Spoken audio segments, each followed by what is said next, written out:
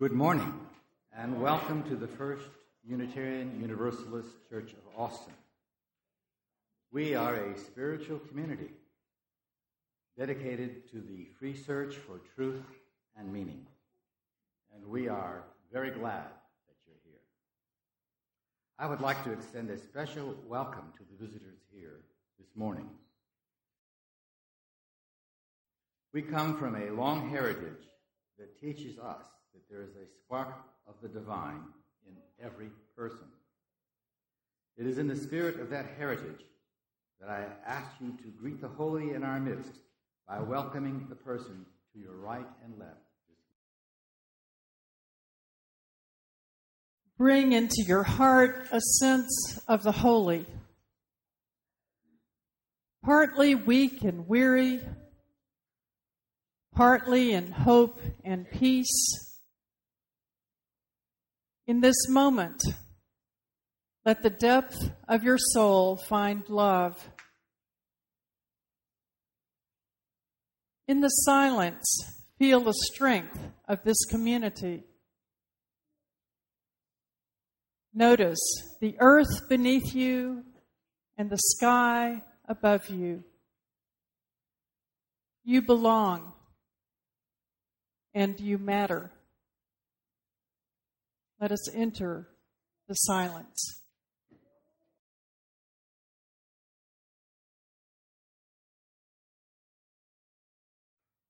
I'm grateful to Meg Barnhouse for lending me her pulpit this morning, and to the worship committee who did not object, and the musicians and the flowers and the order of service and the greeters and the ushers and all the people, including Mike Leberkian, who made this service possible. And for the fact that all of you are here.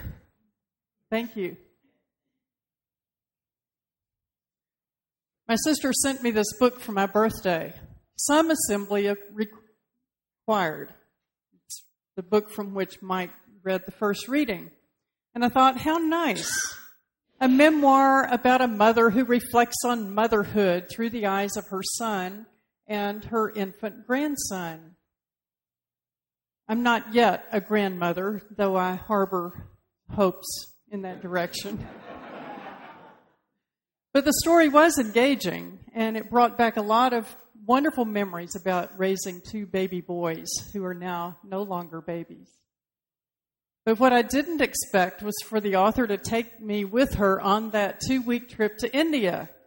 And that brought back additional wonderful memories about my own trip to India about 18 months ago.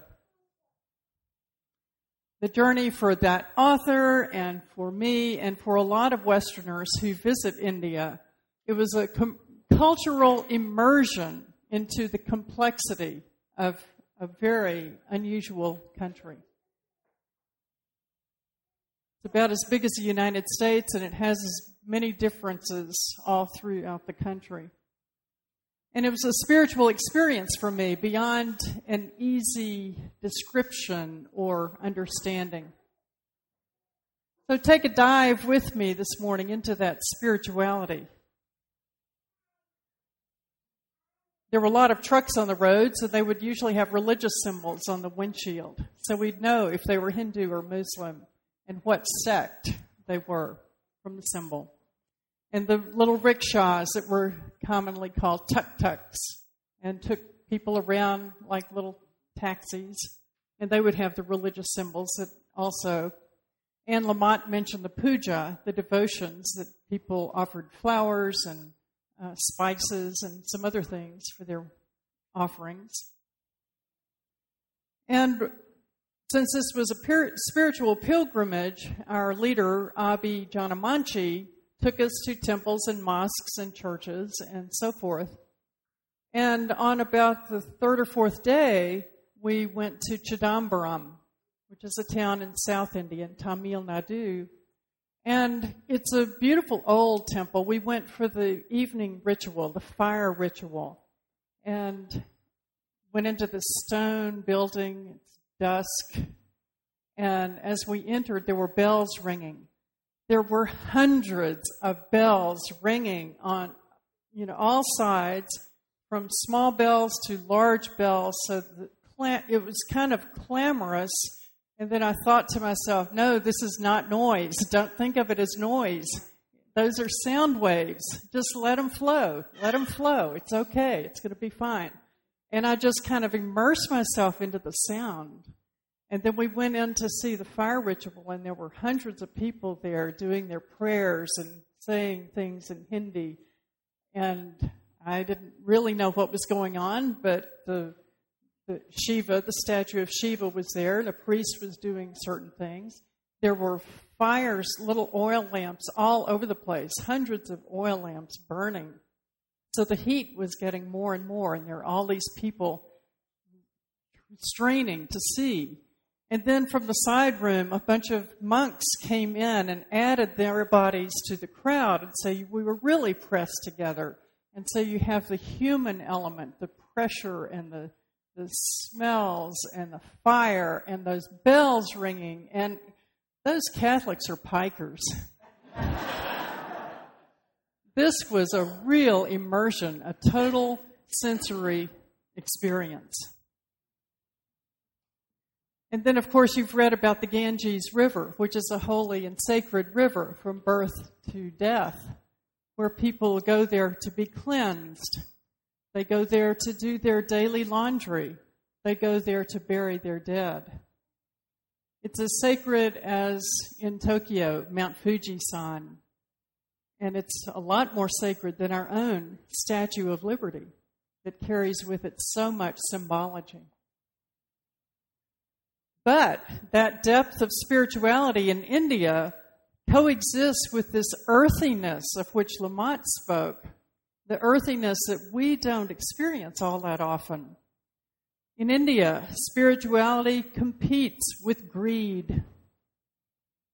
Beauty competes with squalor. Generosity competes with corruption. Elders, children, and homeless people of all ages compete for scraps of welfare.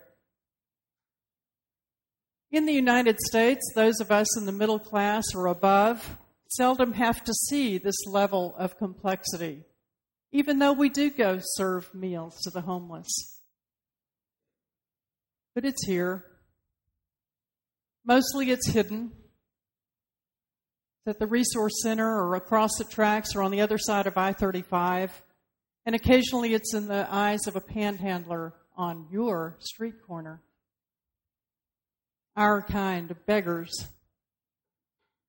But in India, there's just a lot more of it in plain sight and in your space.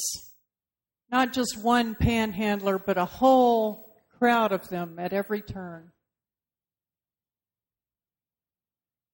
My colleague, the Reverend Leonora Montgomery of Houston, once said that everyone ought to travel to India at least once in a lifetime. I now pass that advice on to you if you are comfortable with the unexpected. How many have been there? I know Mike has. Several of you have been there. It's quite a remarkable country. But even without a trip to India, you may have seen India in the movies in recent years, including the widely known Slumdog Millionaire in 2008 and Best Exotic Marigold Hotel just this year. Actor Dev Patel stars in both of them. And in Marigold Hotel, he welcomes a group of British retirees. Welcome to the Best Exotic Marigold Hotel. It's rather a dilapidated hotel. Perhaps he was not quite ready to entertain guests. But he is trying to make a go of the family business, and he thought he could attract elders to India. And so these 7 people were among the first. He said other people in other countries don't like their old people, so why shouldn't they come to India where we can take care of them? He figures he can outsource old age and bring the old people to live in India. He will start with the English and expand from there. The promotion worked. a little before he was quite ready. And when someone complained about the lack of amenities, he told her, "We have a saying in India, everything will be all right in the end. So if it is not all right, it is not yet the end."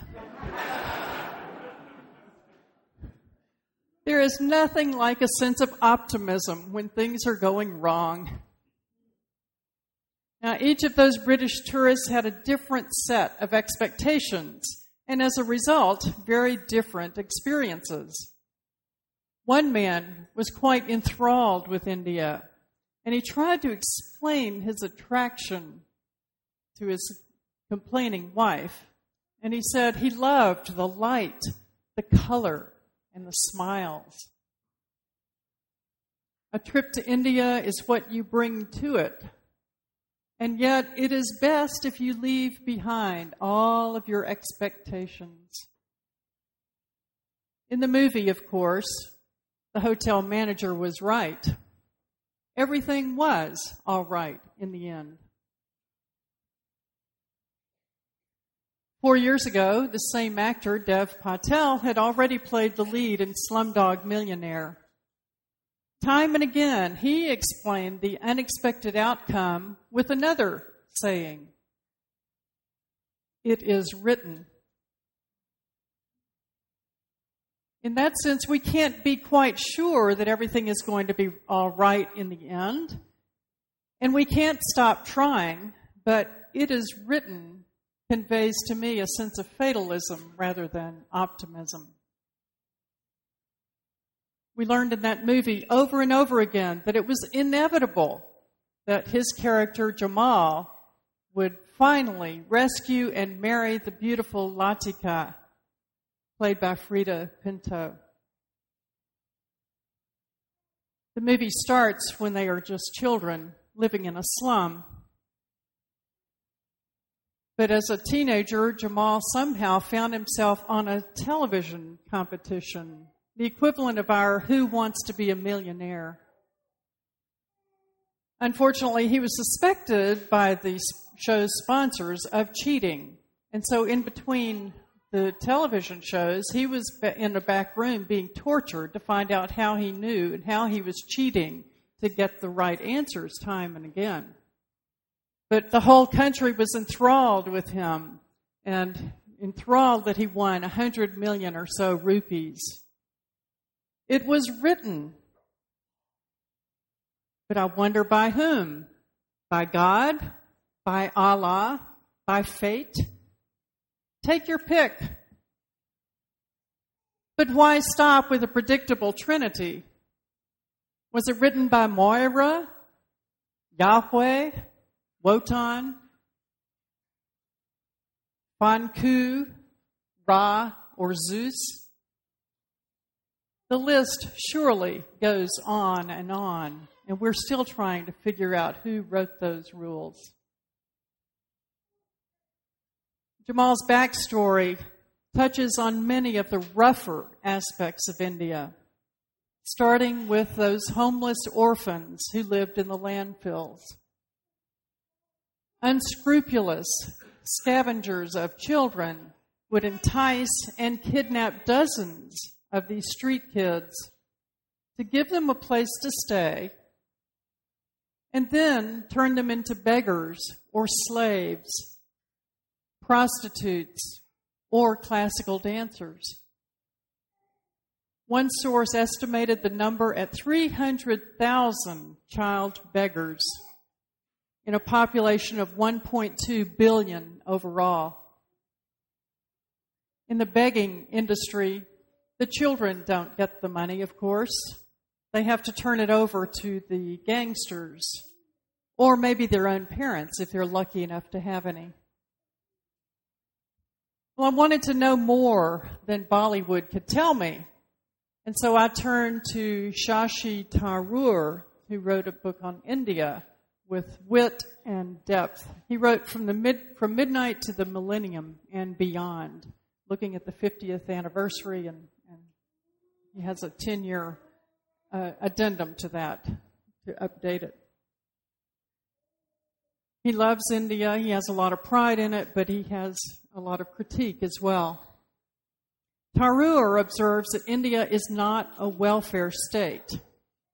The government does not provide much help to the teeming multitudes who live in poverty. But India is what he calls a welfare society that's based on friendship and family, that people will help each other out, give them a place to live, help them find a job, and it's usually based on family ties, affiliation to the informal caste system, or a connection to the village or neighborhood. But outside those circles, very little attention is paid. Therefore, you will see nice apartments inside buildings that are dirty and unkempt. Tharoor remembers that his mother asked her servant sweeper to sweep the apartment stairs and would pay her extra. And the woman was incredulous. She said, Why, madam, when they are not your stairs? And that kind of attitude helps explain why you will see beautifully kept homes that are accessible only through filthy public spaces.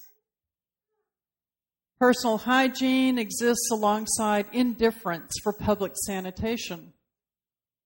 Sewage systems reek and overflow in places. And pollution generates staggering levels of respiratory illnesses. Even isolated areas that are environmentally conscious, even there the regulations are routinely ignored. After all, unemployment is a greater political liability than lung cancer. You see some irony here? That basic argument, job creation versus health care, will constitute our own political discourse even beyond the next election. The rationale in the two countries is different, but the effect is similar. In Austin, we do have social services, but the recipients are mostly out of sight. I would hasten to say that the Indian government is trying mightily to meet the needs of the people. And there are lots of activists and charities trying to fill the gaps. But the sheer numbers overwhelm every system. India has this world's second largest population after China. The population growth over the past 25 years has increased more than the entire U.S. population today. Deforestation has degraded land and reduced its agricultural capacity. How in the world can anyone provide enough food, clean water and air, health care and education, not to mention housing? No wonder beggars swarm the streets. $1 billion a year is spent on population control. The most popular form of birth control is sterilization. But the young adults who opt for that are already in their 30s, and they've already had more children than is good for them or their country. But the kids who survive to grow up become a source of labor for the family, and also Social Security for the elders. I mentioned hundreds of charities and activist organizations. Some of them are in India, many in India, like Mother Teresa's, and foreign charities. And they labor daily to save the children and the sick. One local example is the Miracle Foundation that was founded on Mother's Day about 12 years ago by Austinite Caroline Boudreau. She couldn't stand the poverty that she saw in India among the orphans, and she came home to launch the Miracle Foundation, which is headquartered on 6th Street near West Lynn. The website says, the Miracle Foundation is a vibrant and trusted nonprofit organization that empowers orphans to reach their full potential, one child at a time. They support 5 orphanages now in rural areas around India and have transformed the lives of hundreds of children. They provide safety, nutritious food, and education that work miracles. And of course, they also take donations. But I was interested to know that $75 is the cost to cover one child's medical needs for a year, including, it says, all necessary vaccinations, annual medical checkups, deworming, and pharmaceutical sundries. I was a little put off by that reference to deworming. But I do seem to remember that one of my sons brought home pinworms, and another one brought home head lice. And we've had ringworm in the family. Maybe it's not so foreign after all. And some Miracle Foundation volunteers go as ambassadors to work in India for a week, and they discover that their hearts melt. In addition to social services, the Indian government is also trying to address population growth and health concerns through literacy and education. Now, some of you might remember a long time ago, I did a previous sermon here and talked about the kids who lived in the landfill. They didn't have a school until a high school graduate decided that she could teach children. And so she set up a school for about 70 kids every day, teaches them Hindi and English and the local language, teaches them arithmetic and writing and some songs. The kids are about 12 years old and younger, while her husband is advocating for worker rights. And we watched her when she would call on a child, the kid would stand up and recite the answer or sing the song. The children didn't have shoes to wear, but outside their huts, adult shoes were lined up outside the door or up on top of the roof. Take off your shoes before you go into your dirt hut. If you go, be prepared for transformation. Not that you can just order up transformation off some menu, but everything under the sun is right there in front of you. The light, the colors, the smiles, the spirit of a fiercely spiritual people who live close to the earth. Yesterday, I went to the Miracle Foundation to meet its founder, Caroline Boudreau. Over a cup of coffee, I asked about her personal journey. A dozen years ago, she and a friend took a trip to India. Actually, they went all the way around the world, but one of their stops was in India, where her friend had sponsored a child and had pictures. And Caroline was a little bit skeptical that, oh yeah, they send those photos to about 24 people around the country and just get money. But in spite of the skepticism, it turns out that that child was real and he had a family of sorts because he lived in the orphanage. Well, it happened to be Mother's Day in the United States, and Caroline had called home, as she should, to recognize that affinity and love for and with her mother. And then they visited this orphanage. And she said the children kind of cling to you like Velcro. They were called Velcro children. And Caroline picked up a baby girl. And the baby girl just kind of clung to her and buried herself deep in her chest. And what could Caroline do but sing a lullaby, knowing it was Mother's Day? She sang that baby to sleep And then she took the baby to the dorm to put her to bed. And when she got in there, all the beds were made of wood. No mattresses, nothing soft, just wood. It's easy to clean. And when she put that baby down, that baby girl, she could feel the bones of the baby meet the bones of the wood. And Caroline was transformed. She knew right then that she had to do something to save and help these children. And so that's the birth story of the Miracle Foundation. And Caroline also reminded me of Abraham Maslow's pyramid of needs. You've seen it. It's been around for decades, where on the big bottom of the pyramid you have things like food and water and clothing and shelter and safety. And she said it goes all the way up till you get to justice and ethics and self-actualization. But she said, I figured out that up at the top, those of us who are up at the top need to lean over.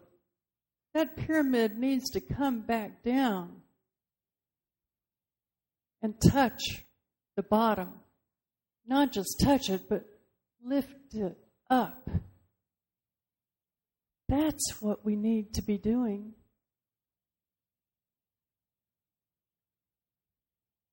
Today and every week and on the wall, you gather in community to nourish souls, transform lives, and do justice. But I invite you to consider the broadest possible application. You nourish souls, but also bodies and minds. Transform lives, not just your own, but maybe someone else's. And you do justice here at home and maybe somewhere that tugs at your heart. And then your life will overflow. Namaste. Amen.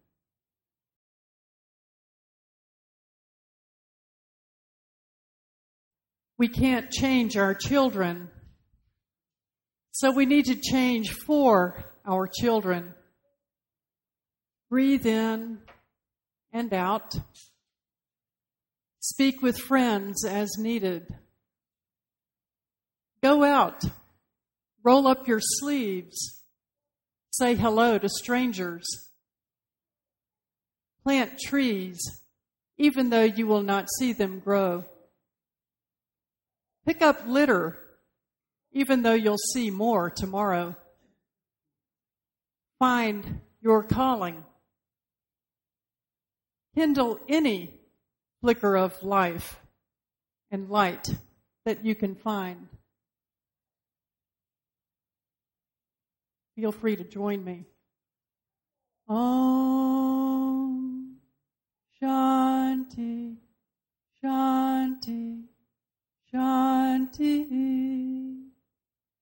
Om Shanti, Shanti, Shanti.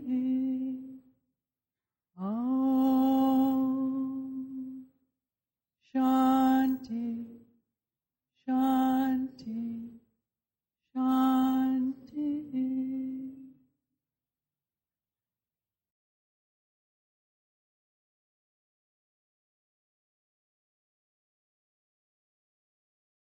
This is a presentation of the First Unitarian Universalist Church of Austin.